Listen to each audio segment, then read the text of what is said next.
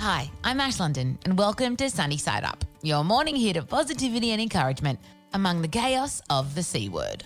Think of this as an antidote to the bad news we've all been reading, all in the time it takes to cook your morning egg. So join me for the next couple of minutes as we look at life sunny side up. Today I'm chatting with Sal. Sal was diagnosed with breast cancer in July of last year and started treatment straight away. In the midst of COVID-19 this March, she went in for a second surgery and she has a pretty incredible perspective on it all.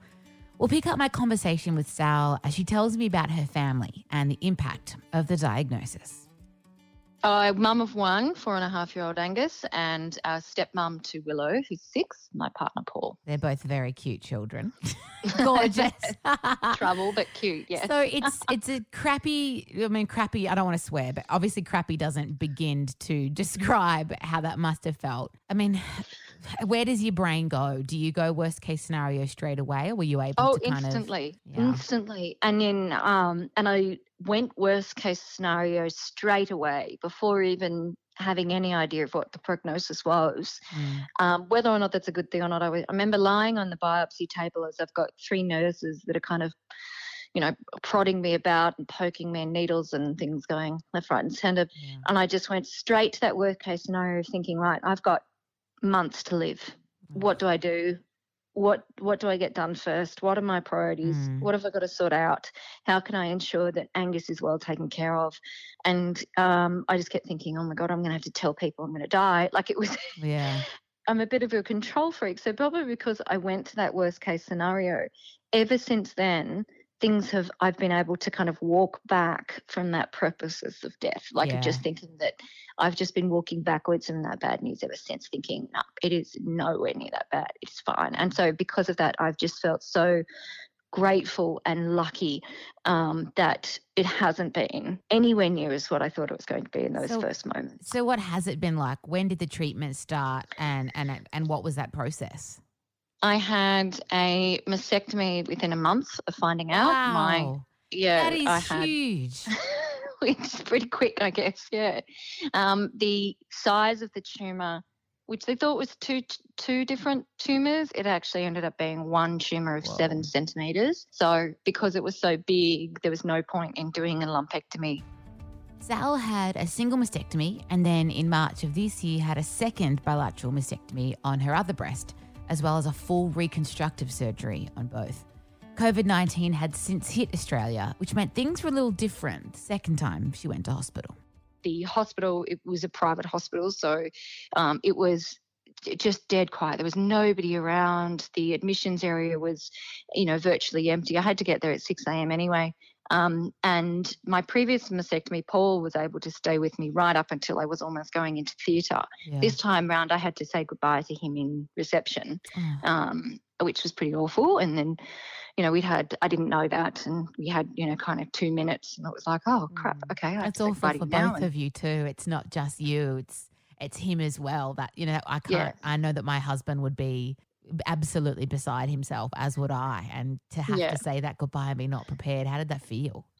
Oh, it was dreadful, and it hit me all of a sudden. Yeah. Just I was, I'm bursting into tears in front of this poor little old nurse who's just like, don't worry, darling, we'll look after you. And she ended up being really wonderful. This lovely nurse called Donna, who was just making me laugh by the time I was kind of getting changed and getting ready for everything. But even being wheeled into theatre, it was such a different vibe. There's signs everywhere. Everybody's keeping the social distancing up, and there's very few people around. Being wheeled into theatre, I was kind of listening to the nurses talking, and they were chatting away about, how, what's happening next door, or that's only half an hour, and what's on the other side, or that one's only an hour over there, but this one's the long one. And I said, do you mean my surgery is the long one today? And she goes, oh, yeah, your surgery's the long one. We're so happy to have you.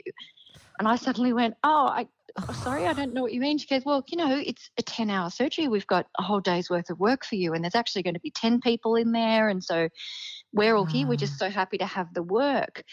And I kind of went, oh, of course. Like I hadn't even thought that these nurses who, their work is based on surgeries, on elective surgeries. And if there's no elective surgeries, they weren't necessarily going to be working, and they were so grateful to have a 10-hour shift with me in the theatre. What a crazy thought. I was like, oh, okay, cool. Whatever I can do for you guys. Yeah. And they were all just so lovely and then so I woke up in ICU, and, you know, you're on morphine. It's a really heavy painkillers, and a bit kind of out of it for the first 24 hours.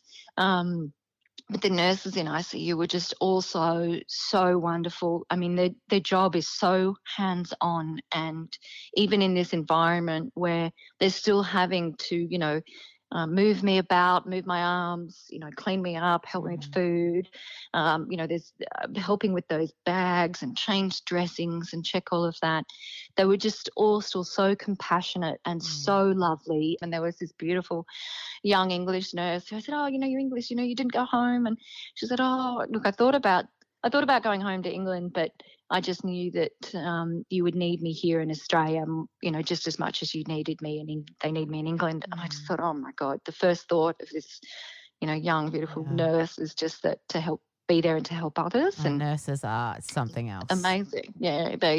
And I got to see them, you know, they were sitting up in bed. I'm eating kind of, you know, the hospital food, which is obviously fine and stuff, and you just eat. But I was, you know, looking out over my bed, and in front of me, I'm watching these nurses go through these training exercises and upskilling and learning about different aspiration methods, and learning about different, I guess, handling methods for the PPE wear, and how to take what order you take things off. And it was, I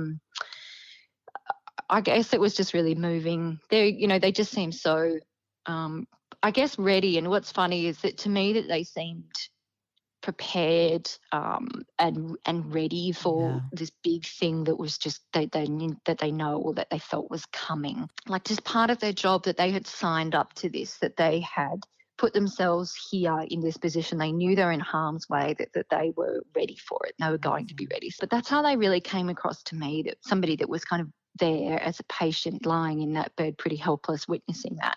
And it was amazingly comforting, actually. And again, it made me feel really lucky that I was able to slip in with, you know, and get my surgery done, and then, you know, kind of come out on the other side and have these really wonderful people look after me. Sal's recovering well at home with Paul and the kids, albeit with a lot less visitors than she would have otherwise had. I spoke with Sal for nearly half an hour, and I was amazed just how often she used the word lucky. Lucky the cancer hadn't spread. Lucky she found it. Lucky she was able to have her surgery. Lucky she got to witness the incredible nurses preparing themselves for the unknown. If Sal can call herself lucky, I reckon we all can.